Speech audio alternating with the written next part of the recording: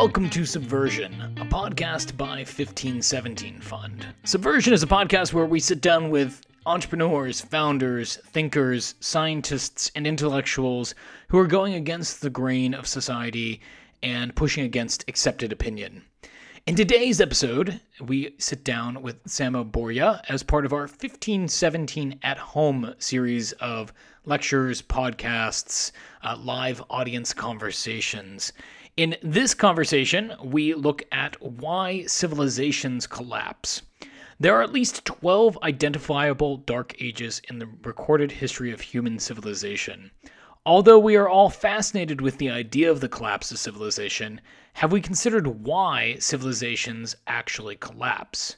Samo is the founder of Bismarck Analysis, a consulting firm that investigates the political and institutional landscape of society.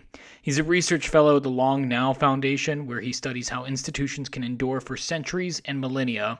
And he's also a senior research fellow in political science at the Foresight Institute, where he advises how institutions can shape the future of technology. You can follow him at Samo Borja, that's Burja, on Twitter, and you can also find him at samoborja.com. Like I said, this is part of our 1517 at Home series of conversations. As such, you will hear Samo interacting with the audience, interacting with audience questions throughout the conversation, but especially in the second half of the conversation. If you're interested in tuning in for one of our 1517 at Home conversations, I encourage you to go to 1517fund.com/at-home and requesting an invite there. Subversion is a project of 1517 Fund. 1517 Fund supports teams led by young founders with grants, pre-seed funding, mentorship, and a community of like-minded peers. If you are a hacker, maker, scientist, or builder working outside of tracked institutions, we'd love to talk to you. You can reach out to us at 1517fund.com/take-action. That's 1517fund.com/take-action. Because a real education is a liberation. Now for our 1517 at Home conversation with Samo Borja on why civilizations collapse.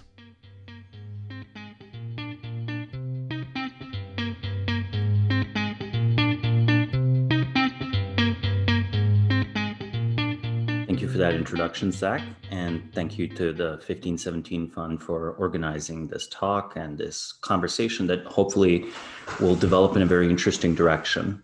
Why do civilizations collapse? Well, that's something that's on the mind of many people right now as they look at a closed down economy in a world where people don't leave their room very much and don't leave their home very much. Yet the physical infrastructure of the internet persists. The idea naturally occurs that, perhaps this is a sort of systemic crisis of some kind, that we will have a multiplication of problems building up on each other. I don't think this is that kind of crisis, right? So civilizational collapse does tend to have some of these features. It is a multiplication of problems, each on their own, something that could be overcome by live players and adaptive institutions, but it proved fatal to dead players and ossified institutions. Our society is certainly one that's dominated by large bureaucratic entities.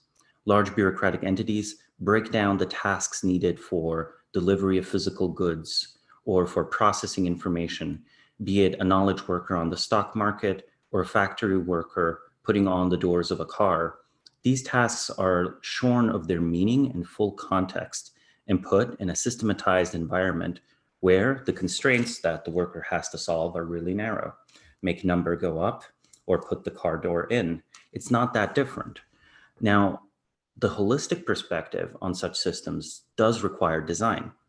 This is a direction, a space where there's a lot of disagreement as to how these emergent systems pop up or whether they are designed in the first place. I think that it's without a doubt that the large bureaucratic structures that dominate our society are designed, because often you can read the original intent of the people who set them up. It's not that difficult to look through the documents of, say, Hoover setting up the FBI, making up your mind why the FBI exists. It's not that difficult to figure out what the IRS is. It's also not that difficult to figure out why Amazon exists. It's harder to figure out the whole assembly, right? It's not that society is a single institution. So no matter how great, how large or small some of these institutions are, they always coexist in a symbiotic relationship with others. There is no Amazon without a United States government, and there's no US government without at least some corners of the US economy. And each of these institutions depends on each other in a quite intricate mesh. Different people put the foundation of society in different places. It's a non-trivial and difficult theoretical question. You might choose to ground it out in organized religion. This already presupposes a particular form of human nature, a nature where there's an orientation towards the divine that expresses and drives all our actions. It's the source of normativity. It's the reason why people come together in the first place. In the religious perspective, people come together to worship God. In the non-religious perspective, people worship God to come together. This is the subtle but important distinction of a view of religion that, say, someone might have if they originate with a, fallen angel hypothesis rather than the rising ape hypothesis of what human beings are in the first place. So all of these investigations aren't just objective questions. A Catholic theologian might actually have a significant amount of agreement with a French secular philosopher when describing the workings of a particular institution, but they might have a very different perspective as to what's the driving force behind institutions. Then you might have views that emphasize protocols of exchange, might focus on currency, might focus on law, rather than any individual institution.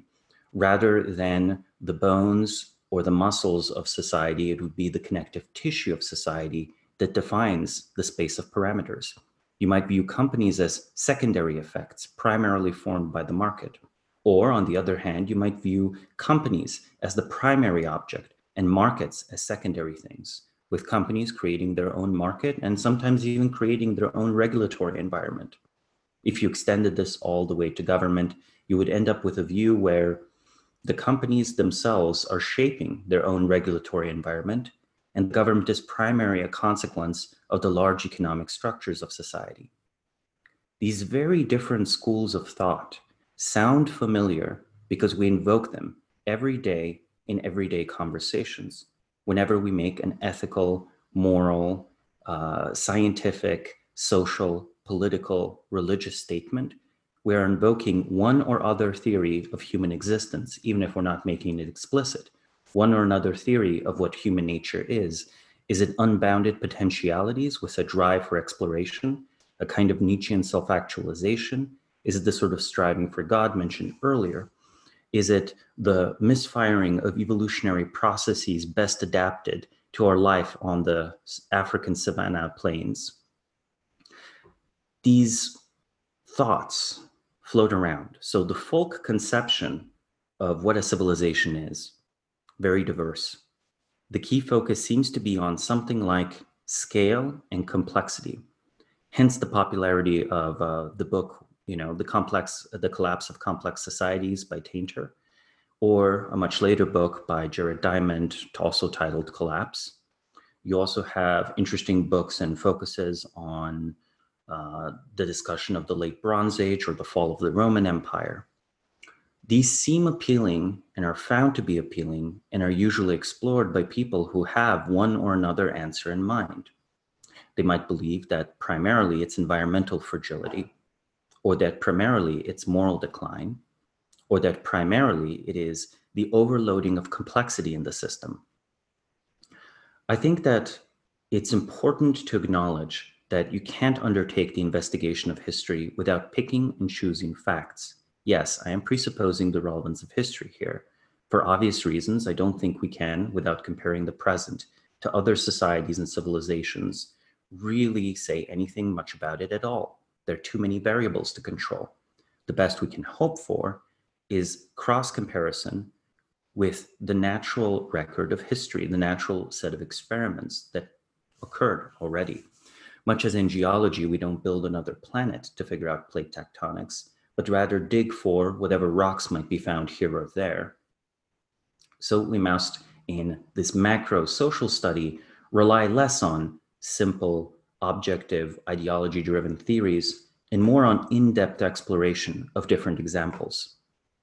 I do think that exploration is still itself theory-driven. So if you're a good historian or a good theoretician or a good social thinker, you explicitly acknowledge the thesis that you're working on. So my thesis is, as Zach mentioned at the very start, great founder theory. I propose that social technologies are not something that's cooked up by all of us, but a tiny subset of us. And most of us pick and choose from an admittedly large variety of existing worldviews, ways of being, social groups, economic entities, political entities, but that these are in themselves too complex to really originate as the product of collective action. Now, it might seem to you that the best way to design complex things is collective action, or sort of like intermittent, individualized approaches, perhaps similar to the open software approach. I'm going to point out that, unowned commons tend to be rated and that visions differ massively. If we combine the vision of a car, an airplane, and a submarine, well, it might be a brilliant leap forward.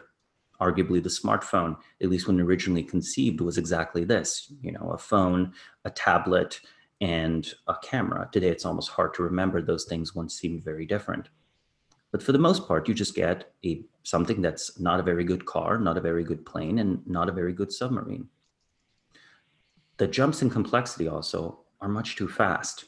You end up seeing completely new organizations and social forms arise in a single generation. This is the equivalent of, a hurricane going through a junkyard and assembling a 747, or perhaps a Tesla Cybertruck. This argument, of course, is sometimes used in biology, but in biology, we have a long history of immeasurable eons of adaptation and mutation and a clear mechanism of natural selection. There is no clear mechanism of natural selection for organizations. There are far too few of them to really explain this. If we count all the companies in the world right now, it's just a few million. And these few million companies have at most a few million more ancestors. If we look at the number of governments in the world, no matter how generous we are, even if we disregard official UN statistics and count all the statelets and pseudo-state entities such as ISIS or the Republic of Transnistria or semi-recognized states such as Kosovo, you can't really go above 500. And if you look at the number of their predecessors that are recognizably a modern centralized bureaucratic state, it's just a few hundred more. The US economy, half of it, is essentially everything related to the US federal government, which has radically outgrown the states that initially came together to form it. This means that we are in fact not that determined in terms of social evolution. There seems to be a lot of change over just a few thousand or tens of thousands of years. There seems to be not that much competition between organizations that are actually in the same reference class. It's usually organizations that are trying to do completely different things that compete with each other, where one aspect of one organization results in it subsuming and integrating the other one. In fact, if there's a biological analogy, I would probably point to the cell, not to multi-cell organisms.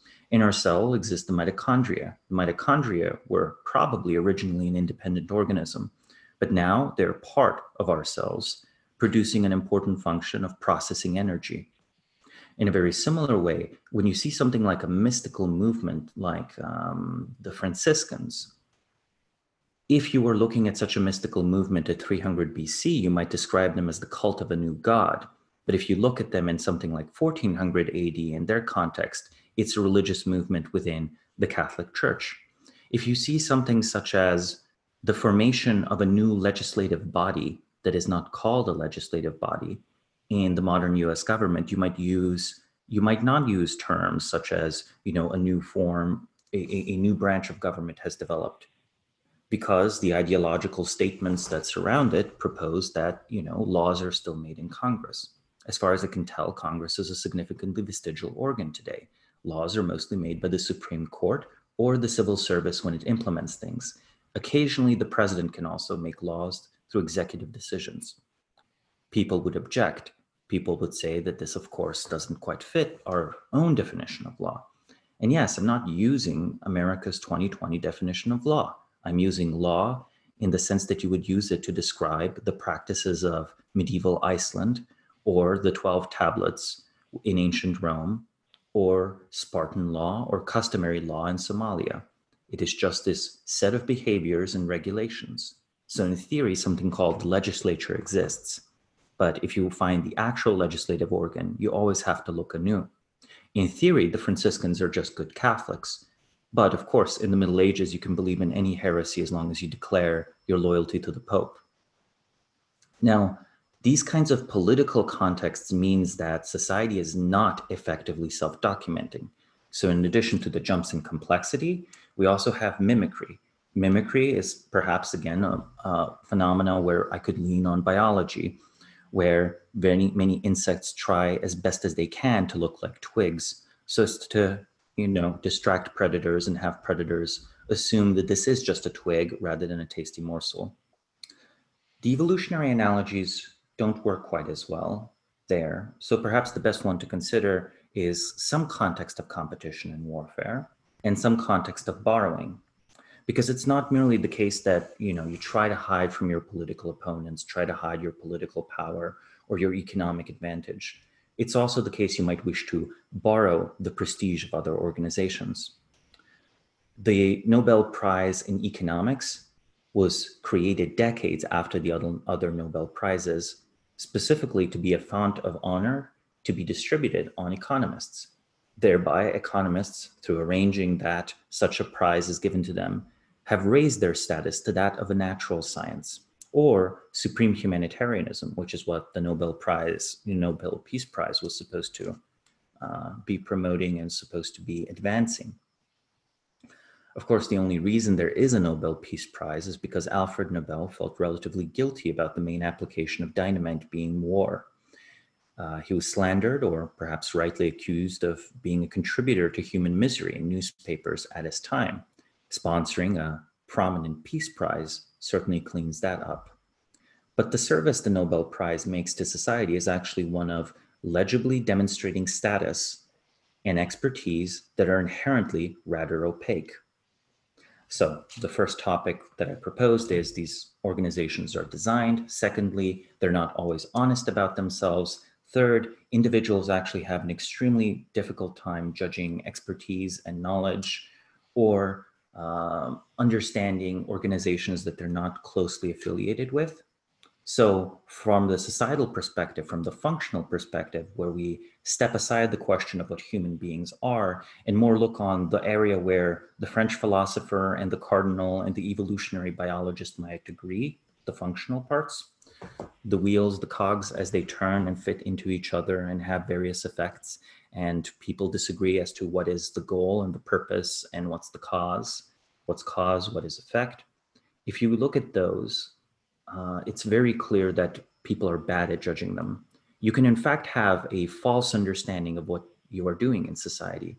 It's in fact possible to be ruthlessly profiting off of the misery of others without ever seeing the misery of others, or contributing greatly to the prosperity of others without ever seeing the prosperity of others. You might spend your entire life studying and thinking very deeply about a topic, publishing papers, imagining some strange sort of wall where you write your paper, you throw your paper over the wall, and somewhere, somehow, some intelligent, thoughtful, and responsible person takes the output of your scientific, disinterested exploration into account, and it is somehow made into policy, or somehow translated into medical practice, or somehow implemented in a factory, thereby increasing production. Well, often there's no one on the other side of the wall. So this is where we come to dysfunctionality. Because society is so deeply compartmentalized, if you analyze society from a perspective of, let us look at the whole thing and let us compare parts of it to parts of it in different societies, Let's try to identify those analogs. Let's try to find that legislature. Let's try to find that knowledge organ. Let's try to find where might be the military capacity of it and cross compare them. You will note that some of them will work better or worse, just in this sense of, is something followed up? So I'm not making there here a strong normative claim of these are better societies or these are worse societies. Merely, is there a multiplier, right? After you chug the paper over the wall, is there a bureaucratic structure or an individual driven structure, perhaps oligarchic in nature, perhaps something else, picking that paper up and acting on its consequences? And does that oligarchic structure or bureaucratic structure have any good reason to trust your papers in the first place? Do they only trust you because you received the Nobel Prize? And how do you know that the Nobel Prize is awarded on merit? I don't know about you, but I've only read something like 5 or 6 papers written by Nobel Prize winners, quite outside my domains of expertise, mostly in economics, 1 or 2 in physics. I can look at it and say that it's very clearly systemic thought, and it's very clearly meticulously presented, and it's very clearly something that has interesting premises, but it would actually take me a career to study it through. So the range of pure intellectual authority, of inherent recognition of the truth, is limited. Yet clearly it exists. At the end of the day, I can still go online and order myself a car, or go, at least before the COVID crisis, go somewhere and buy a car. And this car, its door bolted on by a worker I never met, still seems to work. And when I open the door doesn't fall off. I wonder whether the same can be said of stock portfolios. But to take a few steps into this is an exercise in radical skepticism. Before we can even agree what a collapse is, and to study what a civilization is, you have to ask yourself, what is the actual basis of knowledge? What's the epistemic justification for knowing anything about society at all? And then whatever survives this acid test, you kind of have to build out from there. The argument about ignorance that I apply to the difficulty of judging expertise applies itself very strongly, and with this almost distressing reality when you try to look at the historical occurrence of something as trivial as a battle. You realize it's mostly looking at accounts of material artifacts other people have found and reading things that people long dead have written about it. Can you imagine trying to pour through Obama's emails to figure out what his key agenda was in the course of an administration? In fact, can you even imagine pouring through your own emails from 1 year ago to establish what the key aspects of your, personal administration are? Well, it's very difficult, right? It's very, very difficult. And of course, stories are told both by you and Obama and by FDR and by Julius Caesar. And these are somewhat accurate and somewhat self-interested. That's all that history is. It's actually ludicrously hard to come to consensus on these things. There are a few methods that for various reasons I think are trustworthy, a few things that I think are indicative or reliable. For the fall of the Roman Empire, consider a few things indicative. I think there are a few thinkers who you can just judge as excellent thinkers who spent a lot of time sifting through Roman letters and looking at the political reality before and after the fall of the Roman Empire and came to their conclusions. Also, there's material evidence. A lot of large cities that were depopulated over the course of the 3rd, 4th, and 5th century. Also, indirect evidence that doesn't rely on the honesty of archaeologists. The ice samples from Greenlandic ice are a snapshot of many centuries, like the tree lines you might find if you chop down a tree, where the thicker lines or the narrow lines show lean years or years with a lot of water. Much in the same way in the Greenlandic ice, there are tiny, tiny air bubbles, some of them trapped for centuries or thousands of years. And these are essentially air samples from the era, and we can measure lead pollution. Because of the way the Atlantic winds work and because of dissipation in the atmosphere, we can pretty clearly map lead in the atmosphere to Roman mining activity. So at least you have, under the assumption that Roman mining activity is related to economic production, a good indicator of their economic activity. The interesting question here is, well, if you were a Roman, and someone could tell you this information, how would you process it? Today, if you saw drop in lead pollution, your first assumption might be cleaner and greener technology. But a statement of victory, that is something everyone proposes in a self-interested way. It's not that the ancients could do things we could not possibly do, is that the ancients were foolish or extravagant, or that this wasn't built by people at all. It was built by a race of cyclops or giants. So in a way, we have nothing to feel bad about. And that last example, that's how the classical Greeks saw Mycenaean ruins, right? The Mycenaeans being the society from about 1100 to 1200 BC. And they made up these stories essentially that these huge rocks couldn't possibly be moved by people. They must have been built by cyclops. And because of that, I'm also not very partial to the theories of, aliens building the pyramids and so on. I think it just means that, no, we actually don't understand ancient economic systems. We very well know how to put lots and lots of rocks just using muscle power in the right place, but we have a difficult time grasping an economic and political system that could make this very easy. There are other things we don't understand about the ancient world, but for the most part, I think our civilization has massively better technology than ancient Rome. I'm more skeptical about our social technology rather than material technology. And material and social technology always coexist. The most interesting thing that happened in the last 500 years was the Industrial Revolution. I think the current assumption is that the Industrial Revolution is still ongoing. And I have to ask, well, if the Industrial Revolution is over, what would we see? Much as we see a drop in atmospheric lead after the decline of the Western Mediterranean economies of the Roman Empire, we see drops in Western pollution. We see outsourcing, and the usual explanation is that this is because the Chinese have undercut prices and it just makes sense and it's just gains from trade and so on. Another explanation is perhaps the American manager and the American worker have actually over time lost the social technology that enabled them to effectively work as a team in the context of an assembly line, and that the fault tolerances are getting worse and worse, and that the reason we are outsourcing isn't so much greed, but inability. This is a hypothesis that's strikingly hard to defeat. I think we need to seriously consider the possibility that we are a post-industrial society, not in a positive sense, but an industrial society in which the Industrial Revolution has stopped. So, a civilizational collapse in conditions of very advanced technology might very much look like something we have right now, where what was once the product of advanced rational systems, or at least self-catalyzing systems of production, has reverted to a more customary system where things are ran as they were 20 years ago, or 40 years ago, or 50 years ago. And we have the same bureaucratic and economic institutions with only very marginal changes, like the ability to have Zoom calls in a single domain of progress of CPUs that are, of course, not made in California, or at least, some of them might be, but very few. Now, this is a little bit provocative, right? I think that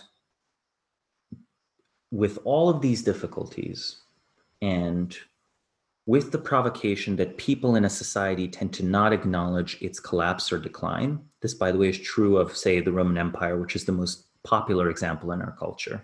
You only find letters of people complaining that the roads are awfully unsafe this year, but mostly not thinking that some sort of fundamental change is apace. The collapse of the Roman Empire is much less burning cities and much more GDP is shrinking 1% a year, but on the books, GDP is about the same. Right now, the market seems to be about the same or even better than it was a few months ago, yet common sense tells us production has fallen massively. Okay, so if such a huge change can be papered over with government intervention or with intervention of other private actor players, what about slower moving changes? How would we even know if GDP per capita had in fact been declining 1% a year for the last 20 years? Okay, I think I will possibly, no, actually, I should try to answer the question. this has been more of an epistemic exercise and somewhat provocative so far. I think civilizational collapse looks relatively slow over the course of 20, 30 to about 100 years, assuming that we're not touching really on what human beings are and what they're for. Like, obviously, from the perspective of Christianity, the dissolution of the Roman Empire was perhaps a great thing. It certainly coincided with the spread of Christianity. But if we drop this assumption of why are, if we look at it through the lens of functionality rather than normativity, then I think we can define a civilizational collapse. It's basically where most of the institutions of a society that are recognizable or large scale vanish. There's usually a drop in material wealth, and there's usually a drop in the material complexity of artifacts and the complexity of social forms. There's further usually a loss of knowledge or a thinning of which proportion of the population has the knowledge. Classic examples would be writing disappearing after the late Bronze Age collapse around 1000 BC, because they only had a tiny literate class. And as you have a collapse of society, usually the traditional elite class goes away with the collapse of that society, meaning that with the elite class only having access to writing, only being the class that had any use for writing and reading, those systems of writing and reading vanished. When writing reappears in the Eastern Mediterranean after the recovery from this collapse a few centuries later, it's based on the Phoenician alphabet. So it's no longer hieroglyphic in nature. It's no longer similar to the linear A and B writing that you might see among the Minoans, or the cuneiform that you might see with the Assyrians. So there's a completely different system in place when the society redevelops. You might lose types of knowledge like that. And today we might lose COBOL programmers, where New Jersey was desperately asking for one, I think about a month ago, the state of New Jersey, because it's been relying on legacy systems that hadn't ever been rebuilt, or at least hadn't been rebuilt in decades and have been patched over. The interesting case here is that a lot of knowledge is obscure. So this is a straightforward consequence of my thesis that you actually, if you're a typical man in the street, or even if you're rather intelligent, but not if you're extremely intelligent, it's very difficult to tell apart Nobel Prize winning work from crack pottery. And you usually rely on institutional signposts, right? You rely on the big gold medal, however indirectly. And this is a more salient analogy in continental Europe than it is here. But the kilogram, which is, sort of an equivalent weight measure to the pound, is a unit that's defined not by any universal principle of physics, but is defined with a very particular weight stored in the Institute of Measures in Paris. So every year or so, they take this weight out, carefully clean it, and compare it as best as they can to national kilogram standards, which are replicas of this original weight, to say, okay, on the scale, this is about the same. This is a kilogram. If somehow you had changed the mass of that kilogram, you would basically screw up a lot of measurements all over the world. People could probably approximate the original weight of the kilogram quite closely, but not enough for really fine scientific applications. Similarly, if the Nobel Prize started to be awarded in relatively skewy ways, it would take a while for anyone to notice. And for everyday use, it wouldn't matter. People would still know who's a physicist, who's an engineer, and who's a psychologist. But the very subtle system of intellectual regulation and status distribution, and the agreed upon stories of economic production, because I think we actually don't understand economic production at all. I think our society has a claim to understand economic production, but there's no particular reason to believe this claim. So if someone were to alter a story of economic production, it would actually take a while for anyone to notice. And the long-term consequences might be the loss of particular capabilities. There is the example recently of the US government's failure to produce a classified material. I think it's called FogBank is the code name, which is necessary for creation of nuclear weapons. And it took many millions of dollars, and I think something like a 5 to 10 year effort to re-engineer a material that just was known. People knew how to make it in the 70s and 80s. It was such a niche field of knowledge, so far away from common use. And the key interesting thing about, this sort of what does a civilizational collapse look like? I think it looks like the loss of several of these capacities. I think that a society that's undergoing an intellectual dark age doesn't realize it's undergoing an intellectual dark age. All the people who would notice are long gone or are miseducated or are essentially imitating and LARPing the forms of the previous class, right? And third, the archaeological evidence for decline, I think, is best measured as in things like population decline, decline of various kinds of industrial output, travel distance, things like safety, things like the presence or absence of things. So in a way, we're always examining collapse from the outside. But when we're examining it from the outside, we're relying on the accounts from the inside and any material evidence they left behind. And if we compare across to something like 12 identifiable dark ages, if I use that term, so periods of civilizational collapse in the Eurasian continent, I'm not going to be talking about the New World here, so not thinking about the Aztecs, the Mayans, or whatever, just thinking about, say, the late Bronze Age collapse or the end of the Mohenjo-Daro civilization in the Indus Valley, or the collapse of Han China during the Yellow Turban Rebellion, or the end of the Roman Empire. When we look through those, I find that almost all of the material technology is very much not self-perpetuating, but rests on social technological foundations. The social technological foundations are not understood explicitly by all parts of society. Rather, the knowledge is highly compartmentalized. This means that well-intentioned and successful reform is extremely rare, though it does happen. I think that, for example, Augustus Caesar deserves a lot of credit in saving a Roman Republic that was tearing itself to shreds in completely unsustainable wars, in rebooting it into an imperial system that eventually also tore itself into shreds through warfare and through lack of economic and intellectual productivity, but only did so 300 years later, right? So I do think that revivals and reforms happen, but this extreme difficulty of social engineering on the macro scale, plus the accumulation of errors, what's essentially a kind of social or cultural technical debt, would be my best guess on the basis of all of these assumptions that I've sketched out and all of these methodological considerations I've sketched out for why civilizations collapse. And I think, there is a belief right now that's very deep in Western thinking, is that we are already living in scientifically planned societies.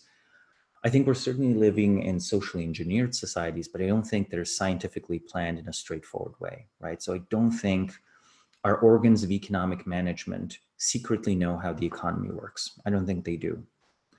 I also don't think most of our systems of political regulation are that clear-minded right now. They've mostly inherited stuff from, say, 2 or 3 generations ago, sometimes 1 generation ago. I would put the last spurt of institutional growth in Western societies in about the 1960s. And, this kind of collapse, therefore, is somewhat downstream of the lack of very subtle regulation for solving the succession problem. The succession problem is, this problem of how do you transition organizations and how do you have it so that, say one Nobel Prize committee chairman, that the next Nobel Prize committee chairman has similar qualities of judgment to the first Nobel Prize committee chairman, right? That might be an example of a succession problem.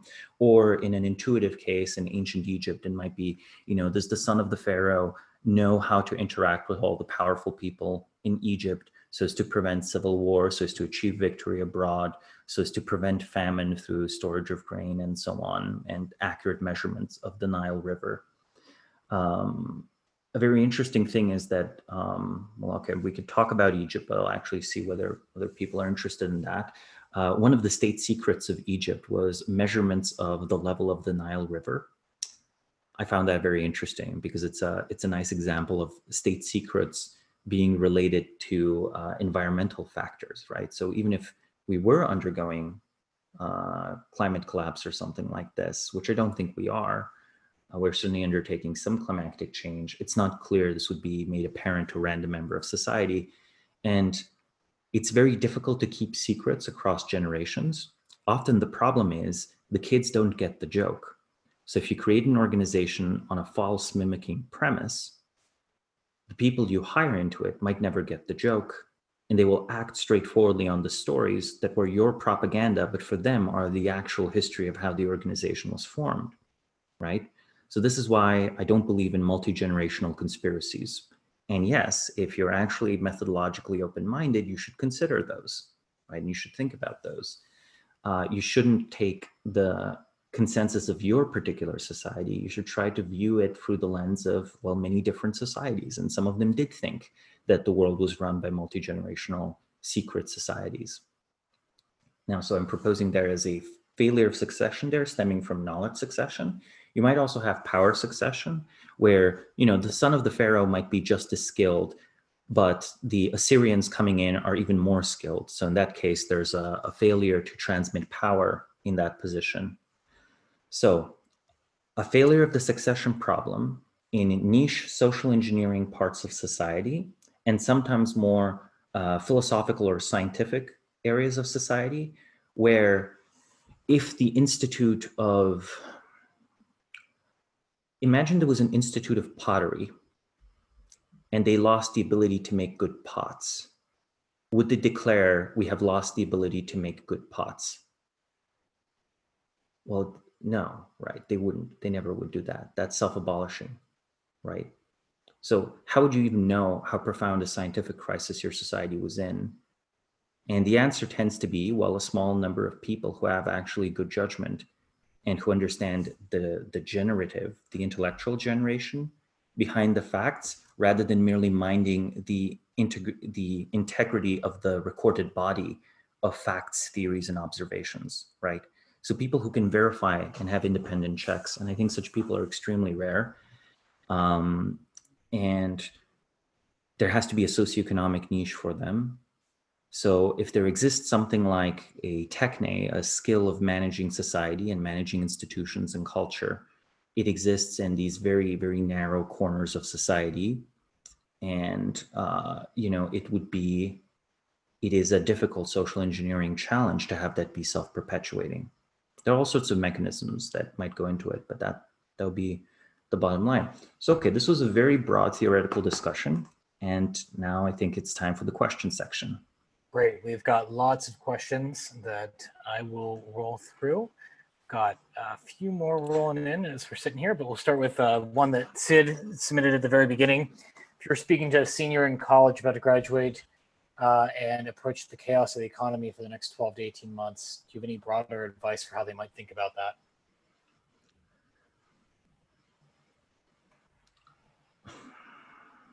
Be ready to pivot a lot.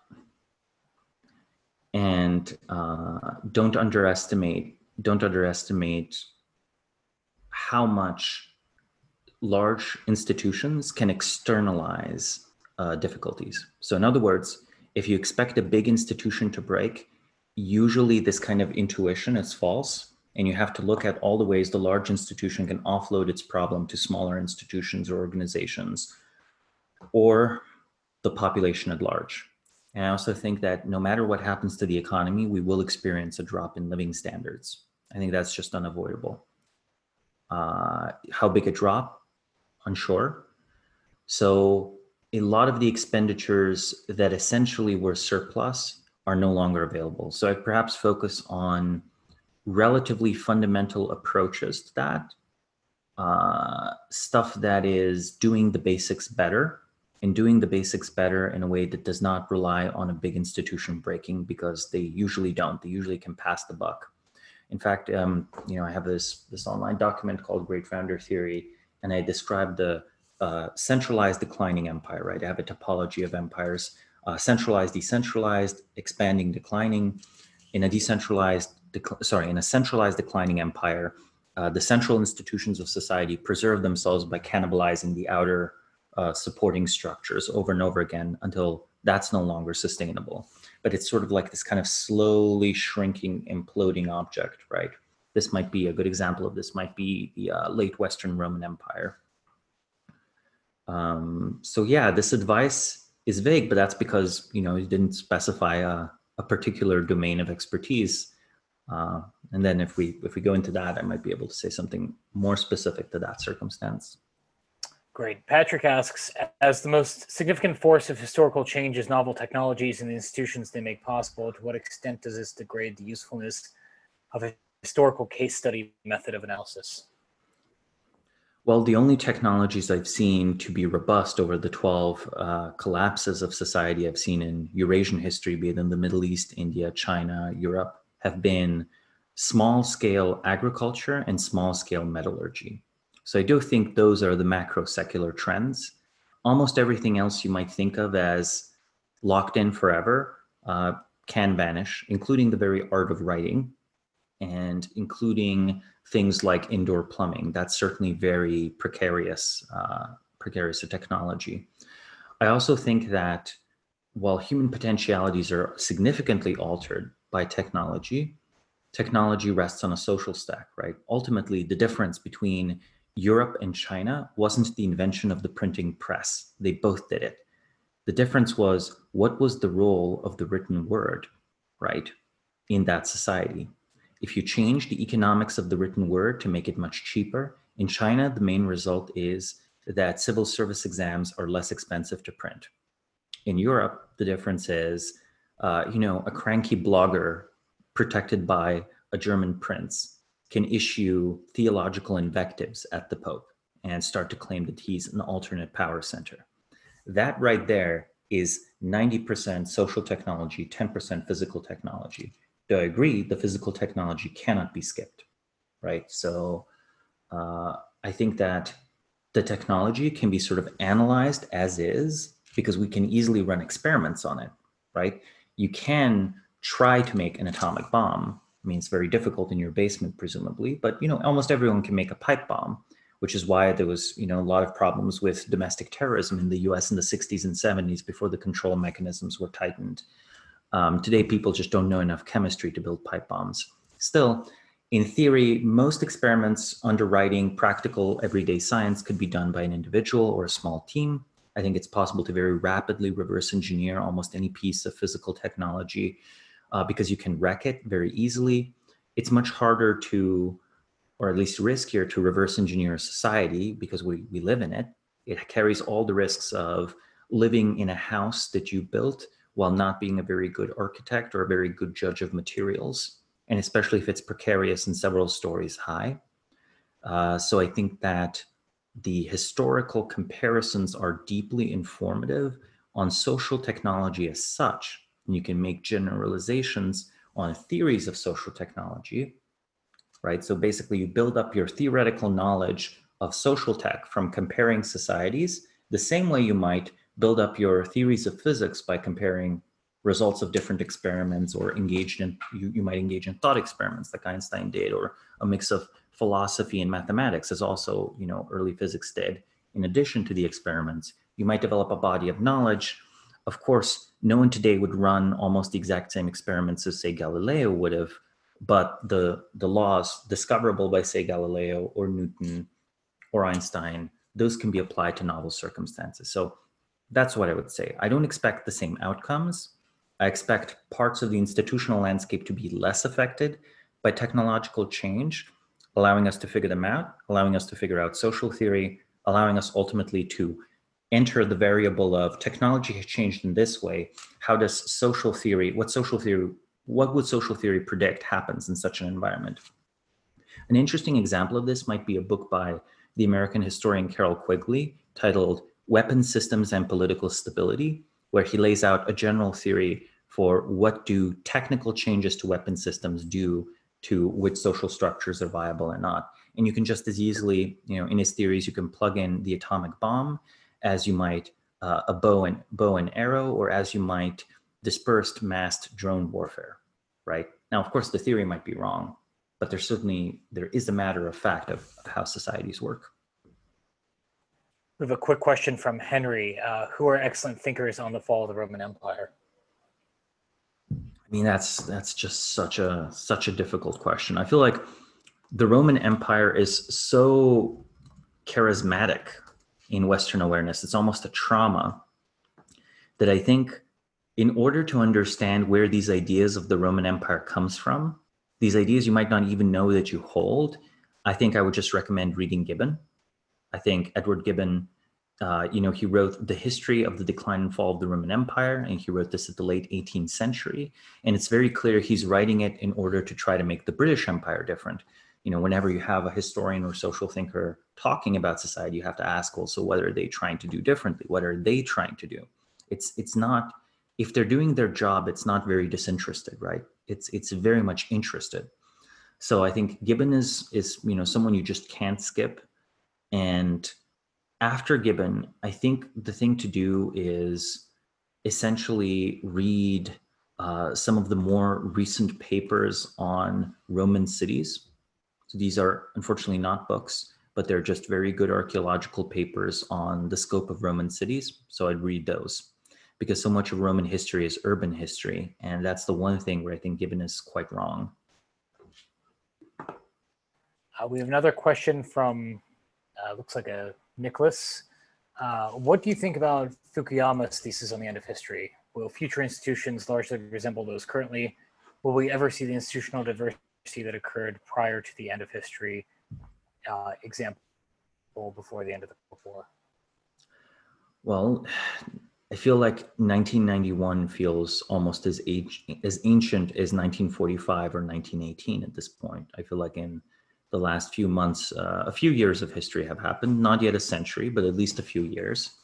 I think we are not at the end of history. I do think we have a history deficit. So less has happened in the last 30 years than one might have expected. And we should probably be quite grateful for that. A lot of history is things going very badly, such as wars and disasters and so on. I think that for a definition of end of history, the ancient Egyptians achieved end of history, right? In the Fukuyama sense. Thousands of years of Bronze Age society with relatively stagnant cultural forms. That is a fact about our civilization. That is not a fact about the future of humanity. So if the end of history has arrived, I think the end of history might last for a very long time, but only as long as Western hegemony. Cool, that's how to answer that. So I disbelieve the end of history, basically. I think we have a particular packet of social technologies that fit in snugly, but I don't think we've discovered the true human nature and rederived the true political order out of the full scope of human nature. And even Fukuyama himself, he writes some books on biotechnology where he acknowledges that biotechnology throws all his assumptions out. We had a strong interest from the community on the Egyptian civilization. So here's one question from John. Was the Bronze Age collapse preventable if Egypt and other major powers had acted differently for the decades before it, or was it practically inevitable? I think it's always avoidable. I think it's always avoidable in principle. Now the question is always, counterfactuals are difficult. And for Egypt, they weather it better. They definitely weather it better than the Hittites or the Mycenaeans or the Minoans, right? They have some continuity of culture, but they stop monumental construction, and a lot of their cultural vitality goes away. In other words, they don't build many new institutions. I think what happens in Egypt when it goes through the late Bronze Age collapse is rebellions, famines, all of this stuff, lots of stuff destroyed. But the central institutions of society kind of cannibalize some of the middle of society to sustain themselves. And once the crisis is over, you're left with a relatively stagnant society, right? So I think it was much more dynamic prior to the late Bronze Age collapse. So yeah, they're definitely affected by it deeply. They're less affected by it than most. And part of it seems to be at least military preparation for dealing with the Sea People invasions, which most historians now think are a consequence rather than a cause of the collapse. Because as you see these collapses in Mycenaean world or the Hittite world, you have these giant movements of people, right? Not too dissimilar from the movements of people during the so-called barbarian invasions in the 4th, 5th, and 6th century, part refugee, part conqueror. They show up at your doorstep. And the Egyptians proactively fought them, the Sea People raiders in Lebanon, and then a few years later in a naval battle near the Nile Delta. And I think without those military victories, the central institutions wouldn't have preserved themselves. Had other societies taken those measures, they might have militarily preserved themselves.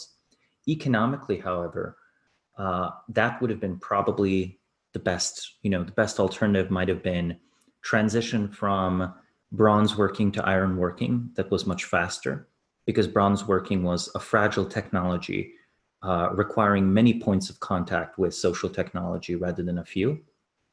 It seems that iron working just requires an iron working caste, and it can be an extremely respected class, or it can be a despised class, like they exist as a despised class in ancient India, that exist as a privileged caste in Japan. But for bronze working, you also need very long distance trade. The tin, it's a mixture of mostly copper and tin. I think 90% copper, 10% tin. You can sometimes substitute arsenic, though that's toxic. That tin was shipped to the Middle East from modern day Afghanistan and modern day Britain, right? These are remarkable distances, right? These are really serious trade expeditions, and you're running a whole economy on that, where bronze is there, your key tools are made out of it. All your high status objects, ritual objects are made out of it. The weapons are made out of it. So I think their technology stack could have been simplified to be more robust. For a lot of uses, bronze is actually superior to iron, at least if you're working it as iron rather than steel. So in a way, it's just having less technological fragility would have been useful. Another important one is, I think that the knowledge structure of society could have been less fragile and less centralized, but where I think the requirements of political control over the so-called palace economies, made those economies very fragile. I'm going to just say a few things about palace economies of the late Bronze Age. Basically, these large palatial complexes where tribute is collected, and sometimes the tribute is directly worked on. If you imagine something that's not just the palace, but a factory, and you imagine requirements of, so many hides of sheep, so much wine, so much grain has to be brought in. It's brought into rooms. You visually inspect how much was brought into the rooms. You say, okay, that's fine. We're not going to beat you up this today or whatever. And here's your pay for your daily work. And then it goes from one room to another room and is reworked into a new shape. This new shape, it might be, say, glass, it might be bronze weaponry, is then traded with ships that have arrived over the Mediterranean Sea in exchange for goods that you don't produce. So your palace ends up having both, glass and bronze cups and pottery and all these other fine products, and you're specializing in a small number of them. And political control and production control are really closely bound together. I think the urban economies of these cities and city government in particular could have been done differently as well. This would have needed the introduction of some new social technologies, I think, though. So yeah, like creative social reform, creative technological reform, or better centralized preparation by a few of the states rather than just Egypt that happened to be lucky enough to receive warning of the collapses in Mysia and the Hittite area a few years prior. They couldn't have done much about the string of earthquakes or the drought that also coincided in this period. Matthew asks for your thoughts on money as open software, specifically its debasement in empires over time, the role of reserve currencies, and any consequences of time preference. Okay, that's a very open-ended question. I'll do my best to say something there. I think the debasement of currency is at least as interesting as the preservation of currency. The solidus, which was a gold coin in the late Roman Empire, is imitated and copied by numerous states for about 1,000 years after the fall of the Roman Empire. So it's a standard of currency that survives the government that created it. There are also, coins from the Abbasid Caliphate that were traded for 1,000 years after the Abbasid Caliphate disappeared. Some of them as late as the 19th century. So you can certainly have standards that are enacted by centralized governments that don't outlive those governments, and certainly the debasement of currency happens. The key thing is that as long as you have everyone in society relying on a monetary economy, you can find ways to track all financial transactions or effectively tax by watering down uh, the stores of value people have accumulated, right? So the time preference aspect of that is, I think states that want a well-functioning economy and can afford to have it tended to historically prefer more, pure metal currency, less debased currency. States that underwent crisis usually wanted to inflate currency.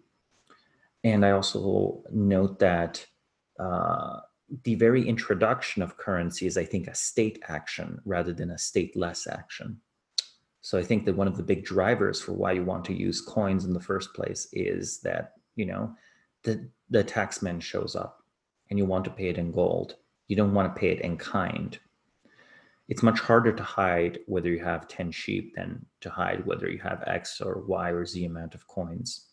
One of the big causes of peasant rebellions in Europe in the 16th century, in the 15th century, no, actually the 16th century, was that they demanded the return of traditional standards. What they call as traditional standards was the serfs, the lords would, the representatives of the feudal lords would go collect coins like value in money from the serfs.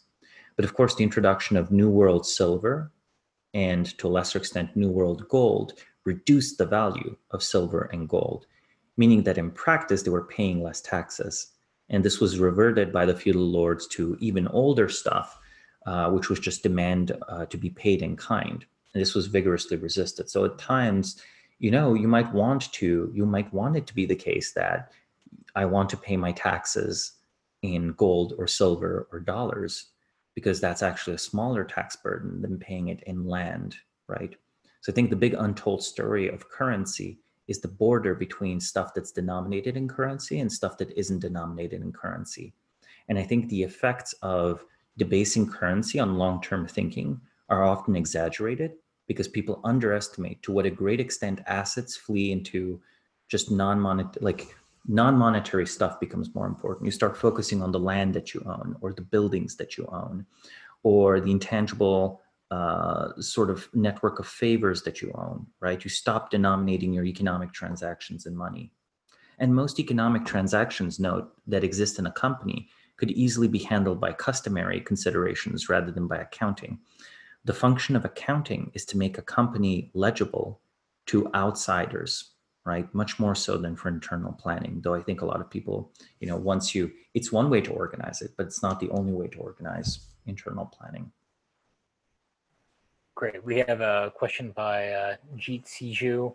Are there examples of people we can look to, or individuals or groups of people who recognized collapse coming and have rejuvenated a society or exited that society proactively? If there are, what would be common threads among those groups?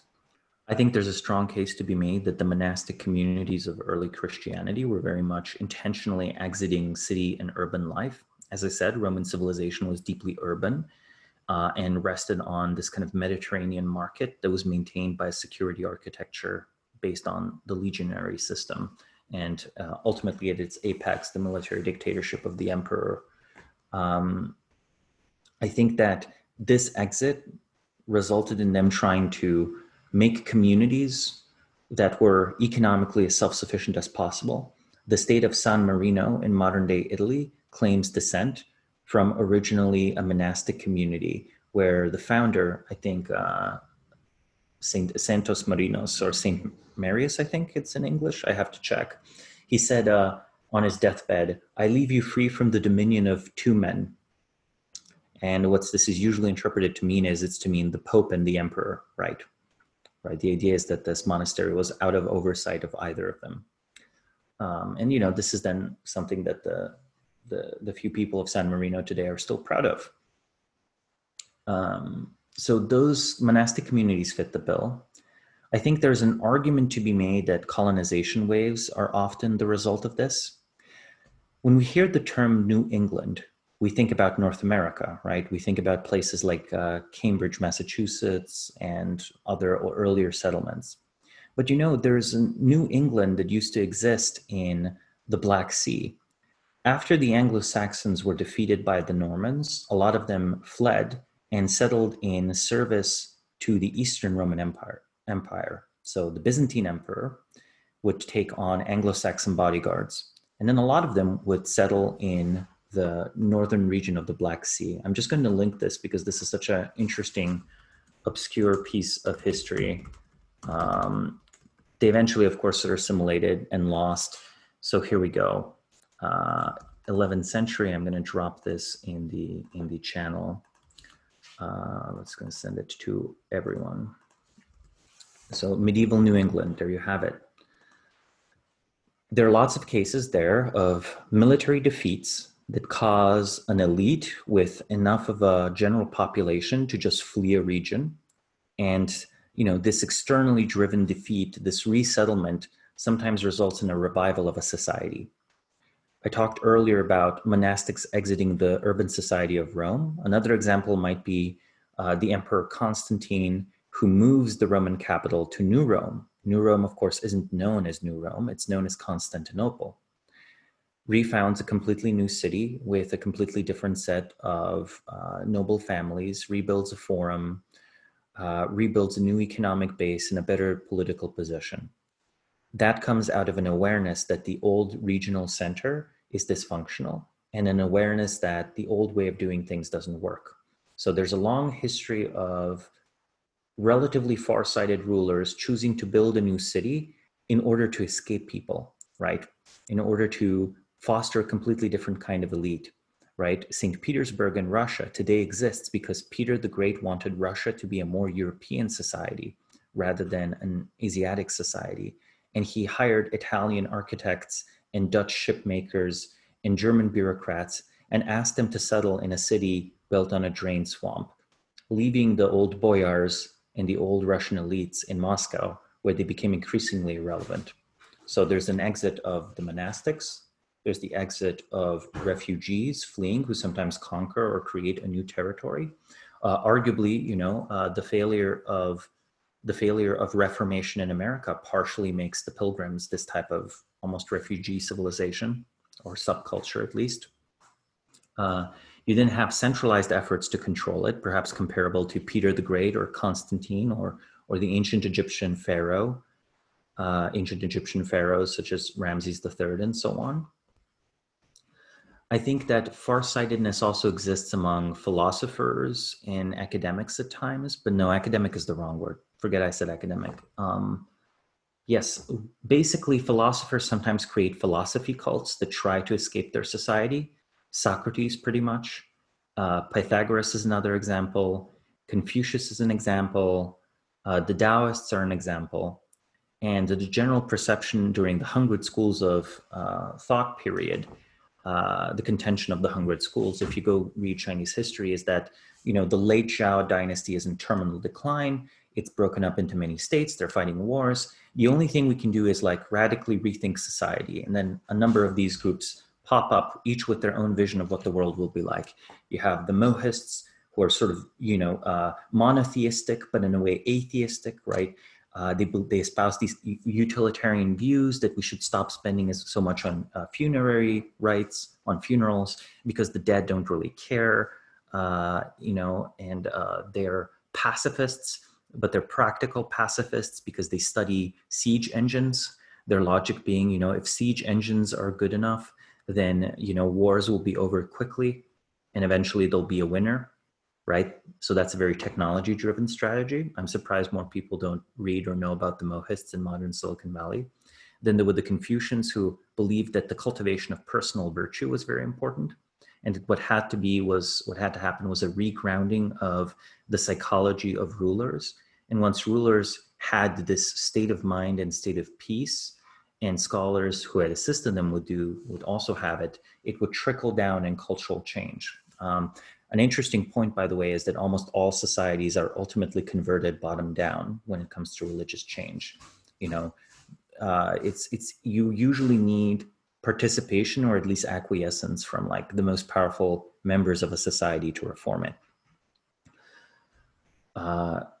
So yeah, I think those would be the best examples. So monastics, refugees, centralized reform, and then this sort of intellectual philosophical cult where the idea is that it provides like a total explanation of society and the cosmos and regrounds the perceptions of people in something that's not tied to legacy institutions, right? So this can be also matched with religious reform, right? I think, I disagree with Gibbon. I don't think Christianity is the cause of Roman decline, for example. I think it's an adaptation to Roman decline.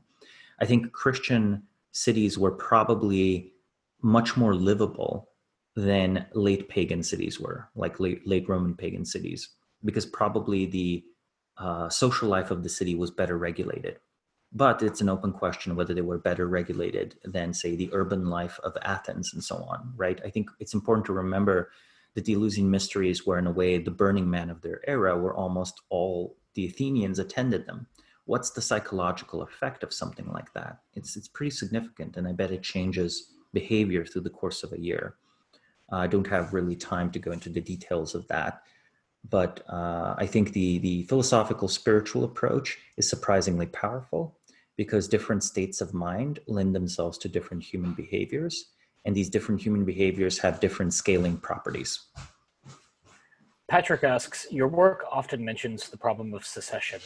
Adverse selection is a major problem in any mechanism of succession.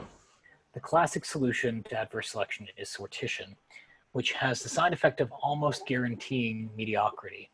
What would you think of a combination of sortition and standardized testing, where sortition is applied to the pool who scored in the 99th percentile, for example? I think Goodhart's law kills most systems of standardized testing.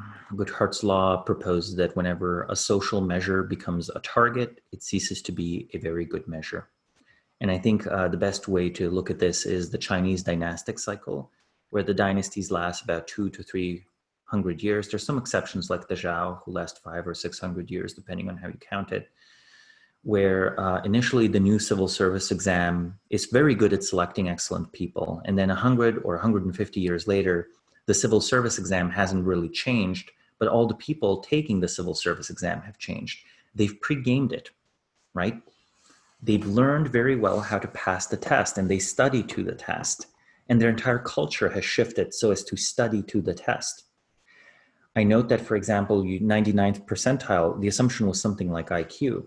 I think the Flynn effect is usually interpreted as a genuine rise in human intelligence. The Flynn effect is the observed rise in IQ over the course of the 20th century in societies where you regularly measure young people's intelligence. And it's attributed to better nutrition. I have a more cynical explanation. Perhaps it's a graph of how over the course of the 20th century, the IQ test started off as a decent measure of intelligence, but became a worse and worse measure of intelligence because the culture as a whole shifted to an improved ability to take tests and do abstract disembodied reasoning rather than embodied practical situational reasoning. So perhaps the psychological malaise of we know how to discuss everything, but we have an immense difficulty in doing, and we seem to need cocaine and Adderall and coffee and alcohol to do anything at all. Well, perhaps that's coming out of the same pot that's causing us to be very good at IQ tests. So I think that the standardized testing part is I'm relatively skeptical of.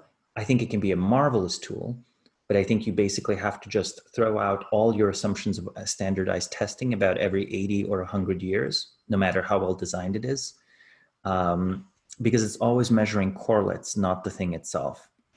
It's a fact of the human being that if you try to carry out a psychological experiment and the participants know it's a psychological experiment, the results will be very different from had they not known it's a psychological experiment. So if you put people into the most advanced combat simulation you can imagine versus actual combat, they're aware it's a simulation, okay?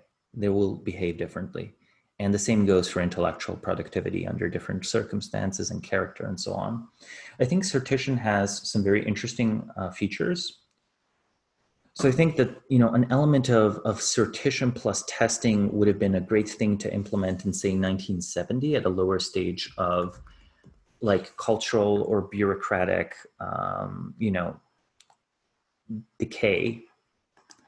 But I think that the standard level of like, I think the overall intellectual focus of people today is too narrow to have Sortition function well. I think Sortition works very well in a space where people have varied interests, right? Where people have varied competencies rather than very narrow competencies. And right now we're very much built into narrow competencies. I hope that answers the question. One of my favorite mechanisms is, by the way, succession by adoption, right? I wrote an article on how the Roman emperors handled the succession problem, which talks about the 5 good emperors, where you handpick your own successor.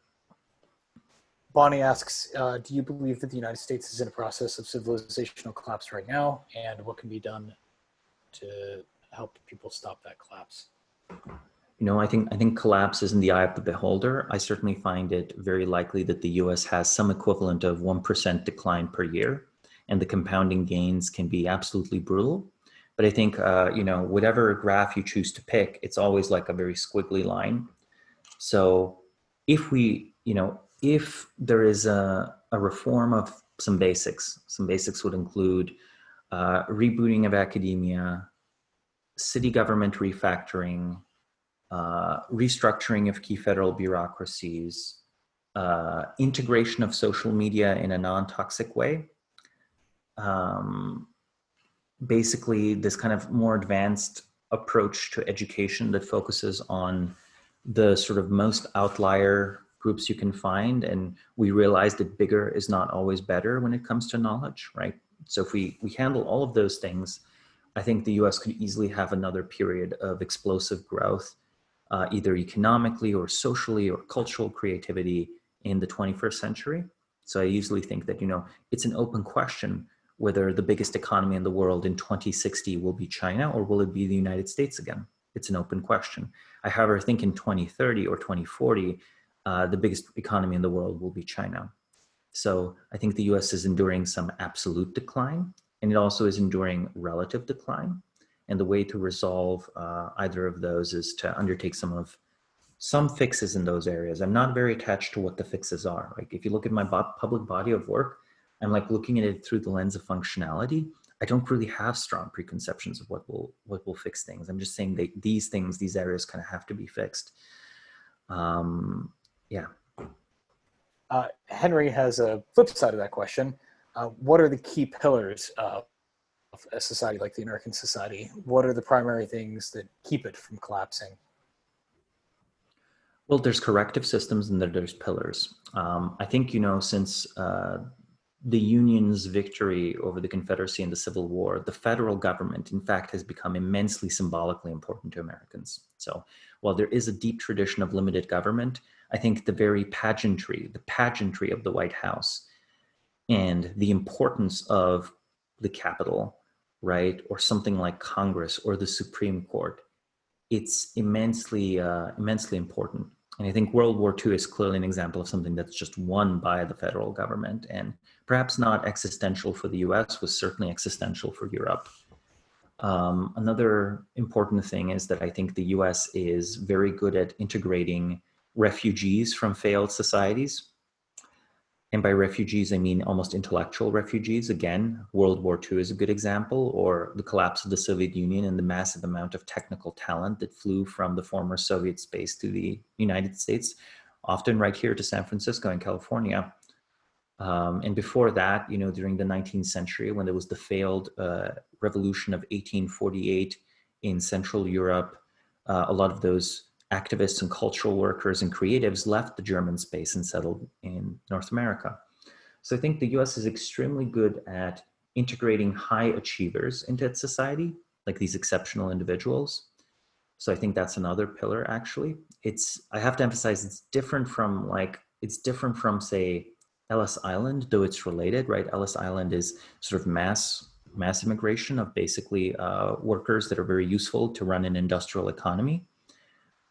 It's not that dissimilar from, say, immigration from Italy into France in the 19th century. Today, I think in modern France, something like 20 to 30% of people are descended from Italian immigrants into France, right, who's also completely assimilated. So I think it's actually on the exceptional end. It's on the ability of Einstein to be remembered more as an American rather than a German, right? That's a very strong advantage. I think another strong advantage is, well, we were talking about pillars, not advantages. So I think that actually is a pillar. I think, though, the US is better at utilizing exceptional talent than fostering it. It can foster some, certainly, but it sort of like does okay. It's not clear it does better per capita than, say, Sweden, though certainly it utilizes all of the talent it has much better than Sweden does, or much better than Britain does. So a lot of the pillars of American society are very similar to the generic pillars of Western society, and somewhat similar, but more variety from pillars of all modern societies. So not only Western, but things like Japan, right? I think that industrial process is very important. Like from about 1900 to 1950, the US was best known for Fordism, right? This ability to build these massive, wonderful manufacturing facilities that integrated all aspects of producing a product into a single optimized system. Everyone was impressed with that. Everyone wanted that. Everyone tried to copy it, right? A lot of Soviet espionage was focused less on exceptionally charismatic things such as the bomb, right? The nuclear weapons, but sometimes the spying just amounted to the labor plan in GM or the factory layout in a GM plant, right? I think that capacity still exists there. I think it's a little bit in trouble, so possibly there needs to be something done to revive it.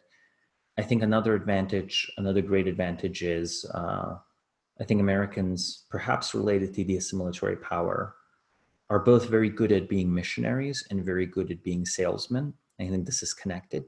And I think the pedagogical role of the salesman is often underestimated, because the salesman is often teaching someone in a very short amount of time how to interact with an object that they've never seen. So a lot of American cultural change and adaptivity is actually introduced through marketing, ironically. Now, marketing, of course, has now received a negative connotation, but if you consider the idyllic life in 1950s America, rather than stemming from deep traditional values, it actually stems from a Sears catalog and the images of the Sears catalog. The fact that it worked so well, at least according to many measures, is a testament to the Sears catalog. So that's another one. And I think relatively high religiosity means that the default social fabric that people are working with is relatively high. The lack of a unified religion means that the official ideology and religion of American society is rather amorphous, which at its best lends itself to a deep pragmatism, and at its worst lends itself to an anti-systematizing nature, right? Something that's not too predisposed for rigorous questioning or synthesis, right? Like at worst, it leads to inconsistency and sloppiness, right? At best, it leads to pragmatism, because the civic ideology of society has to be a compromise of the current composition. I think America straightforwardly represents a big civilizational advance over Europe in the following way. It solved the wars of religion problem without needing to be politically fragmented, right? In Europe in the 16th and 17th century, all the Catholics and all the different types of Protestants are killing each other very vigorously. And the 13 colonies are not killing each other very vigorously. And Europe solves this by a Westphalian system, where the different countries are actually completely independent, but this still leaves war of states, even though it eliminates wars of religion. North America is geopolitically unified despite some religious diversity. So that sort of ability for the coexistence of different religions is like fascinating and very important. Certainly not the only society to have achieved something like that. You had religiously diverse societies, like, again, we talked about the Romans so many times. And the Romans mostly achieved this by pretending that, all the local gods are just different names for Roman gods. And I think, perhaps that's the way to interpret the idea that the rest of the world is like America, it just is trying to do things differently. It's a little bit delusional on the side of the Romans to think all the local gods are just aspects of Roman gods. And it's a little bit arrogant, but it works super well. And I think it's a little bit delusional and a little bit arrogant to say everyone around the world aspires to, live the American way, but it's very effective to believe that. And it's also partially true. It's a self-fulfilling prophecy.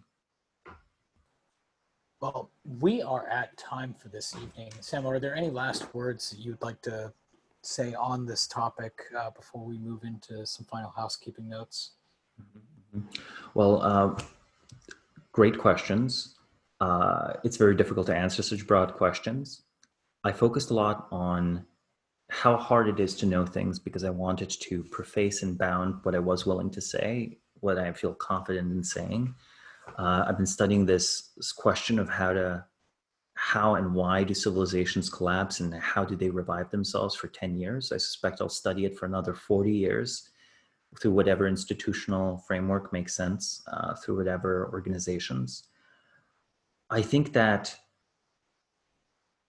it is less useful to prepare for a collapse personally or as a society than it is to actively and vigorously pursue the things that make a society dynamic and adaptive.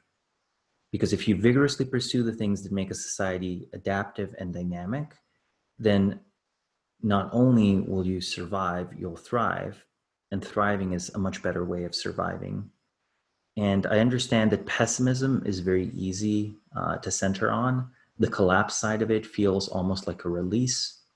But note that the end of a particular mood or way of being or culture, this kind of collapse or apocalypse of the social system, does not need to be tied to the collapse or end of a physical system.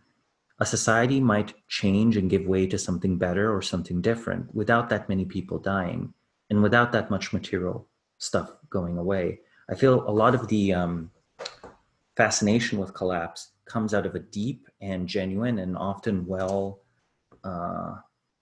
justified need and desire for change. So whenever I see a society that does entertain apocalyptic fantasies about itself, it's not actually usually on the edge of collapse. It's often on the edge of a radical social change. And since human beings, we don't live directly in nature, we live in a social world. There's a social layer between us and nature. We're not like, a sea turtle that hatches and without any instruction from parents or a community, we sail out into the ocean, we swim out into the ocean. I think we rely on this in world. So intuitively that feels, the change of the social world feels like the end of the world, but it isn't. It's just the end of the social world as we knew it. So I think what I would encourage is, well, if we are all interested in collapse, let's investigate what change of the social world we're seeking.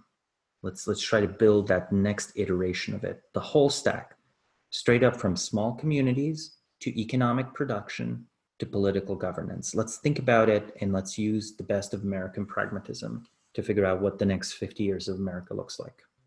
Thank you.